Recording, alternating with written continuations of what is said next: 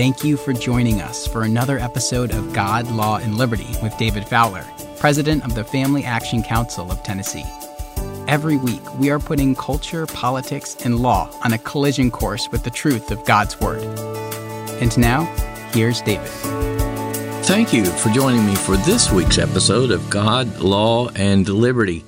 And today, I'm going to take on an aspect of a biblical worldview, or let's say a biblical cosmology, in relation to politics and law that is seldom, if ever, discussed.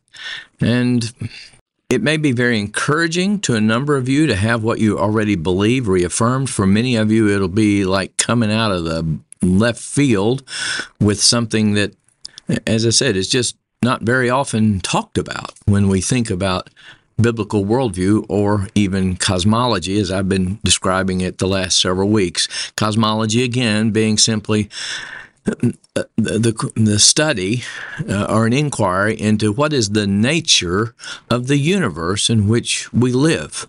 What kind of place is this, and what's it for, and how do we use it, or how is it to be used? That's what cosmology is. So I want to begin with a quote from Herman Bavinck in Volume 2 of his Reformed Dogmatics, move to a quote from William Blackstone, move to the United States Constitution, and then move to a quote from the United States Supreme Court that may blow your mind, to drive home the importance of today's topic. And in just giving you these quotes, you'll see where the topic is going to go today. So let me begin with what Bavinck writes. Among rational and moral creatures, all higher life takes the form of a covenant. Generally, a covenant is an agreement between persons who voluntarily obligate and bind themselves to each other for the purpose of fending off an evil or obtaining a good. Such an agreement, whether it's made tacitly or defined in explicit detail, is the usual form in terms of which humans live and work together. Love, friendship, marriage, as well as all social cooperation in business, industry, science, art, and so forth, is ultimately grounded in a covenant. That is, in the reciprocal fidelity and an assortment of generally recognized moral obligations. Okay, that's Bavinck writing in the early 1800s.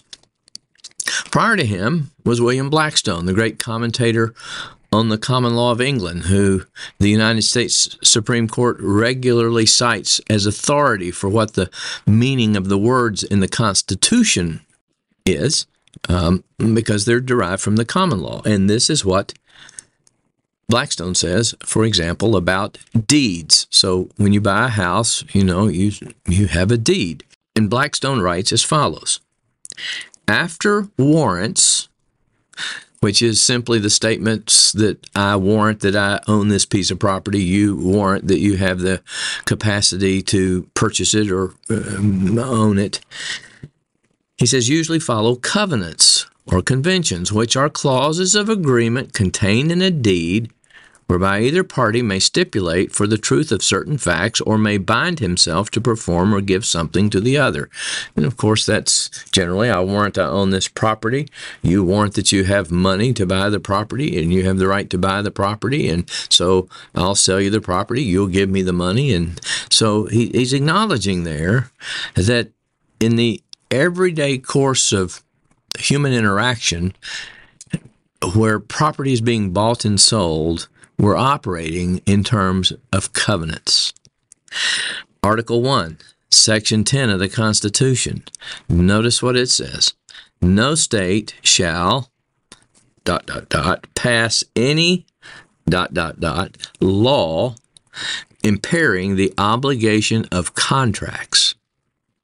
Now, that's very interesting right there, because as I've said, if you don't understand common law, you won't understand the Constitution. And that statement is not saying that you have a right to contract.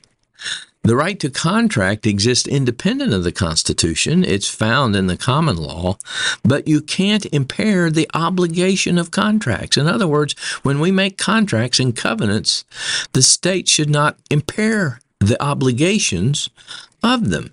Now, that doesn't mean that every contract is valid and enforceable. You can't have a contract for murder for hire, for example. But if there is a valid contract, which we all have the right to contract, then the state should not pass a law impairing the obligations of that lawfully entered into contract. And then lastly, I want to quote to you from the very last paragraph of the Supreme Court's infamous decision, Planned Parenthood versus Casey, which in 1992 upheld the right to abortion that had been found in Roe versus Wade in 1973. And of course, the holding in those cases, the specific holding, for example, that you can't enforce this type of law, that's been reversed by the Dobbs decision last year. But the analysis is still there that can be employed in the right context to support other things. And here's how the court concluded the decision in Planned Parenthood versus Casey. Our Constitution is a covenant running from the first generation of Americans to us and then to future generations. It is a coherent succession. Each generation must learn anew that the Constitution's written terms embody ideas and aspirations that must survive more ages than one. We must accept our responsibility not to retreat from interpreting the full meaning of the covenant in light of all our precedents. Now, let me just comment on this before I go any further here. This is a most paradoxical statement because the court has retreated from all of its precedents, mainly because Christians have lost the understanding of the common law that's used throughout the history of the Supreme Court and refused to use it. So the Supreme Court has been allowed to get away with not using all of its precedents, which is our bad. And we've accepted that, and we're still accepting it. But the point is, the Supreme Court sees the Constitution as a form of a covenant. And like covenants in the Bible, they run to succeeding generations. Talks about to 1,000 generations. The Lord is faithful, God is faithful to his covenant to 1,000 generations. And we see this in contracts all the time. If you sign any kind of contract, just go somewhere and buy a refrigerator or a warranty on your refrigerator or something, you'll see a provision in there, usually about successors and assigns, that the warranties either extend or don't extend to your successors, heirs, and assigns. So covenants are interwoven in our law and our social relations everywhere. And the point is this, that covenants are inescapable. And the question for us as Christians should be, why is the concept of covenant inescapable and necessary to our cosmology?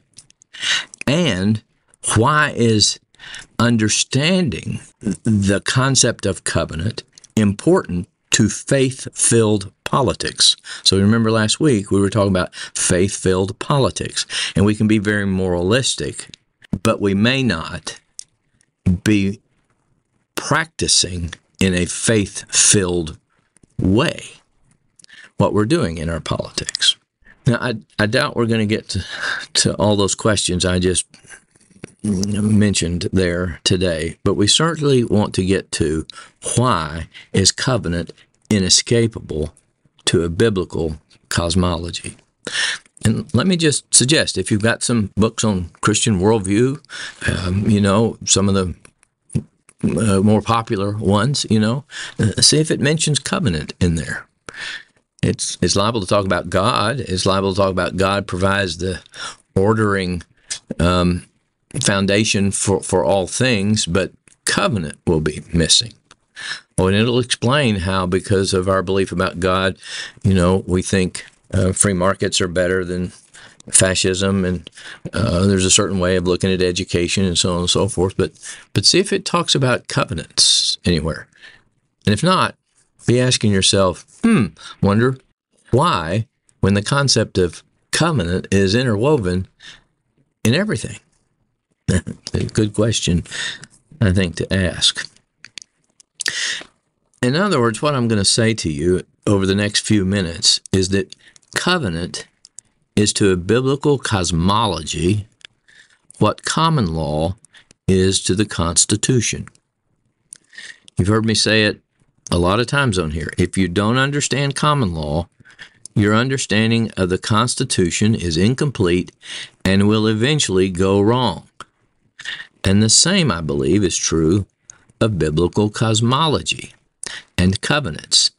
If you don't understand the place and role of covenant, and it's not part of your biblical cosmology, then your biblical cosmology is incomplete, and at some point, your soteriology, your eschatology, and how you order society and think of law, your ethics pertaining to those things, they're going to go askew. And why will they go askew? Because our ethics, which informs our law, is the predicate for our law, and informs how we practice politics, or at least the way we do it, let's say, is predicated on and derived from our cosmology.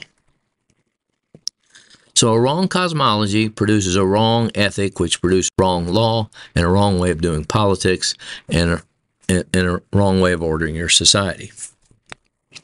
Now, for why this is so important, I want to turn today to A.W.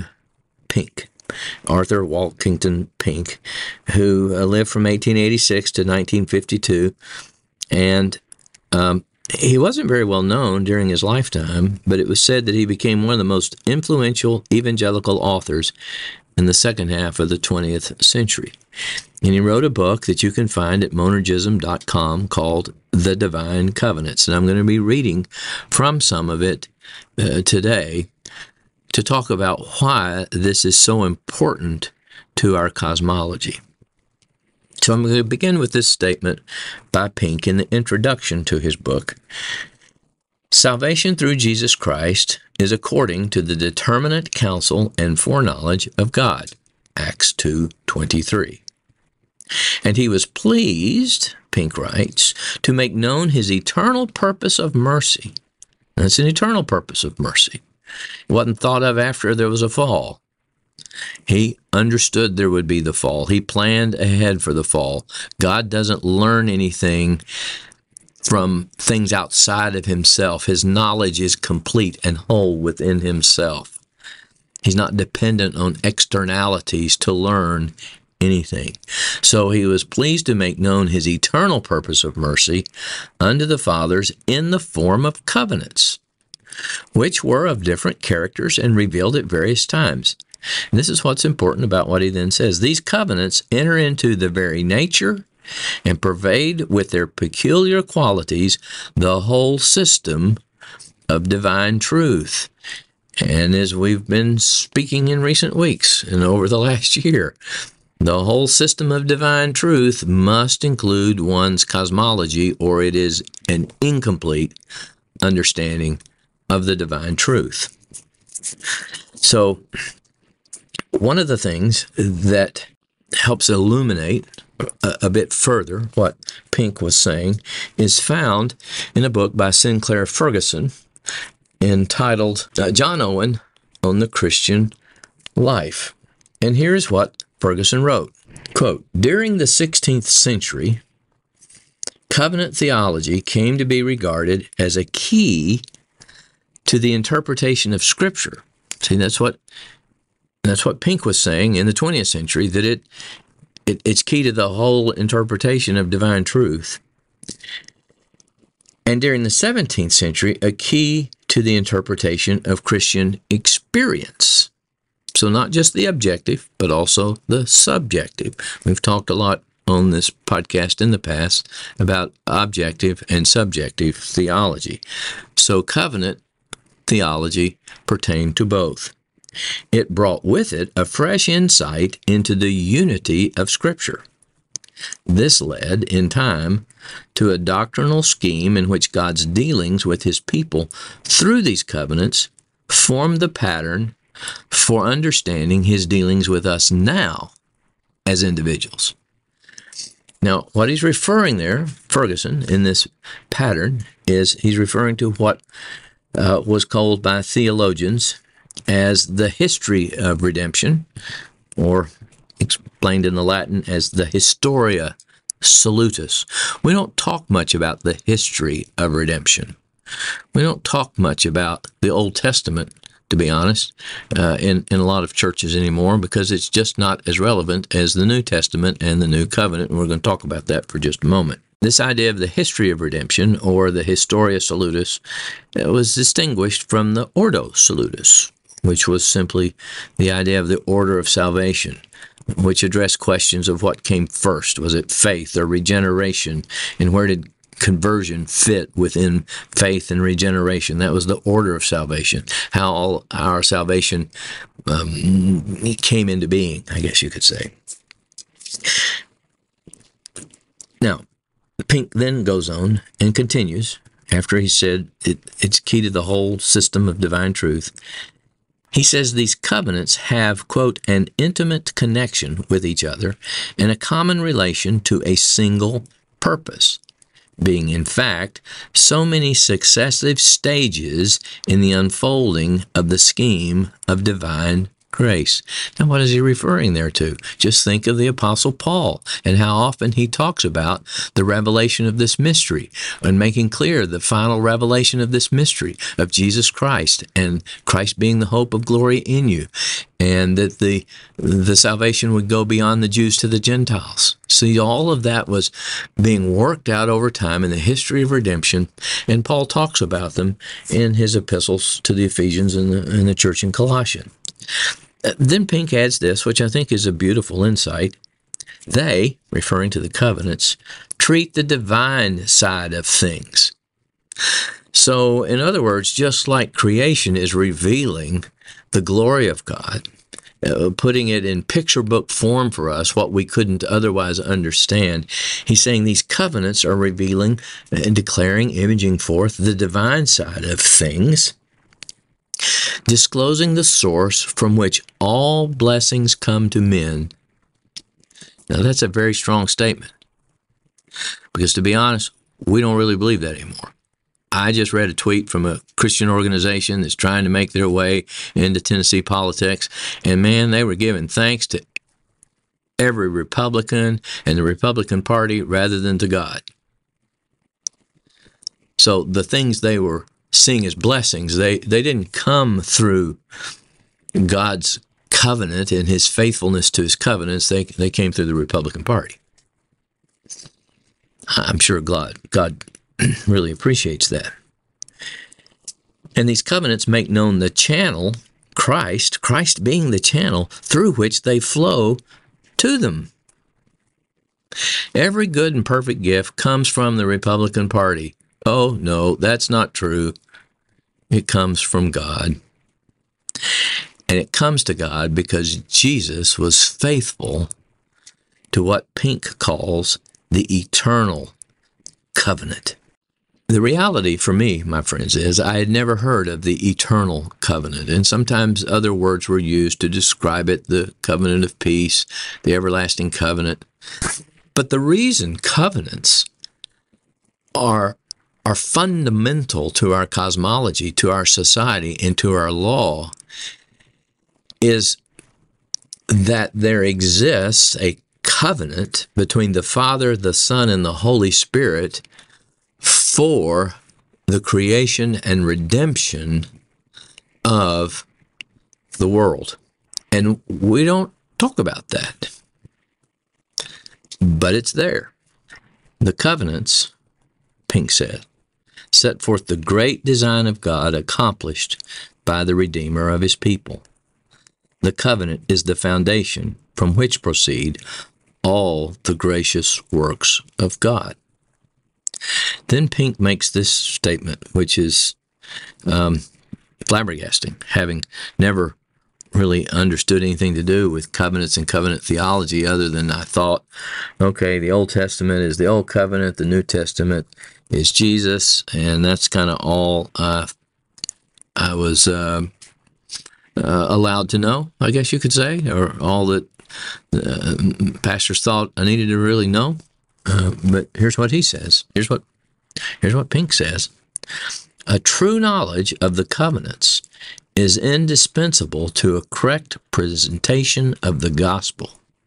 For he who is ignorant of the fundamental difference which obtains between the covenant of works and the covenant of grace is utterly incompetent for evangelism. Now, I'm not going to take time today to get into the covenant of works, but it's not just the Old Testament, the Mosaic polity of the Ten Commandments. It's a different conception of things. That's what I used to think the covenant of works was, but that's not. But let's move on through what he's still saying here. That if you don't understand the concept of covenants, you can't really give a correct presentation of the gospel.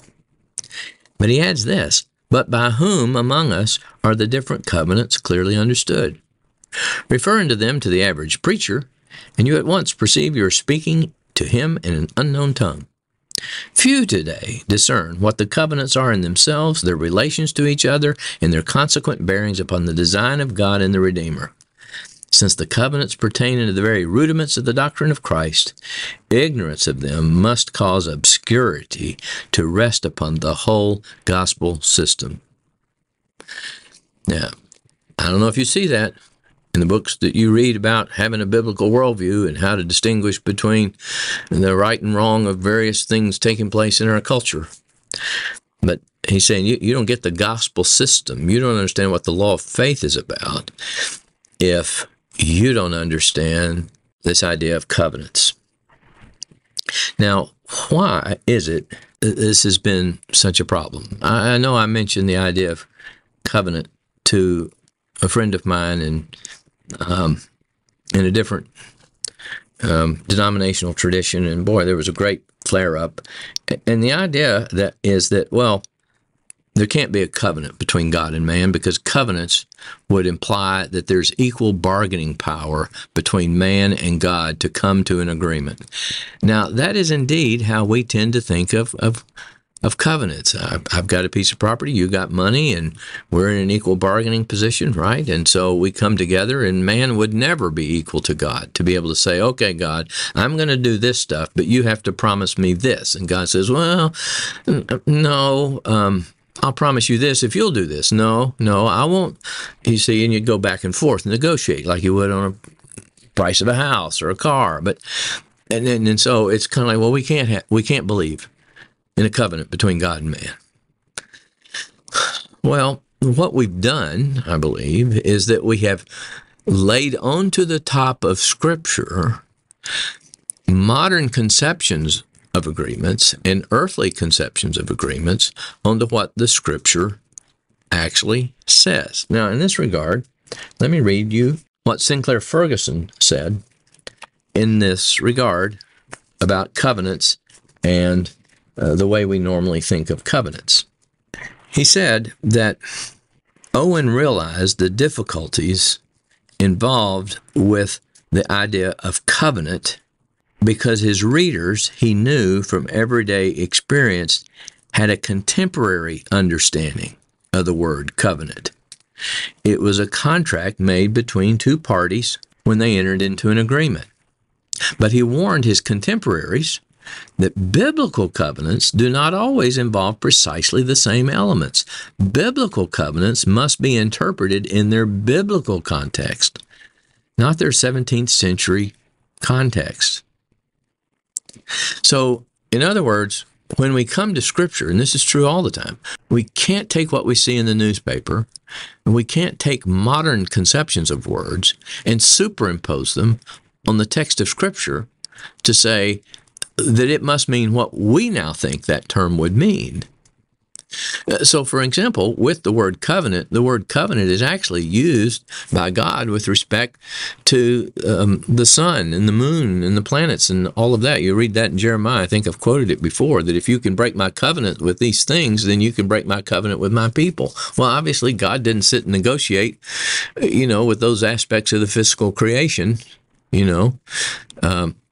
because God imposed those on them. And the covenant is actually God's gracious imposition. I use that word guardedly and cautiously, of blessedness upon mankind. It's not a negotiated deal. The covenant is a great blessing.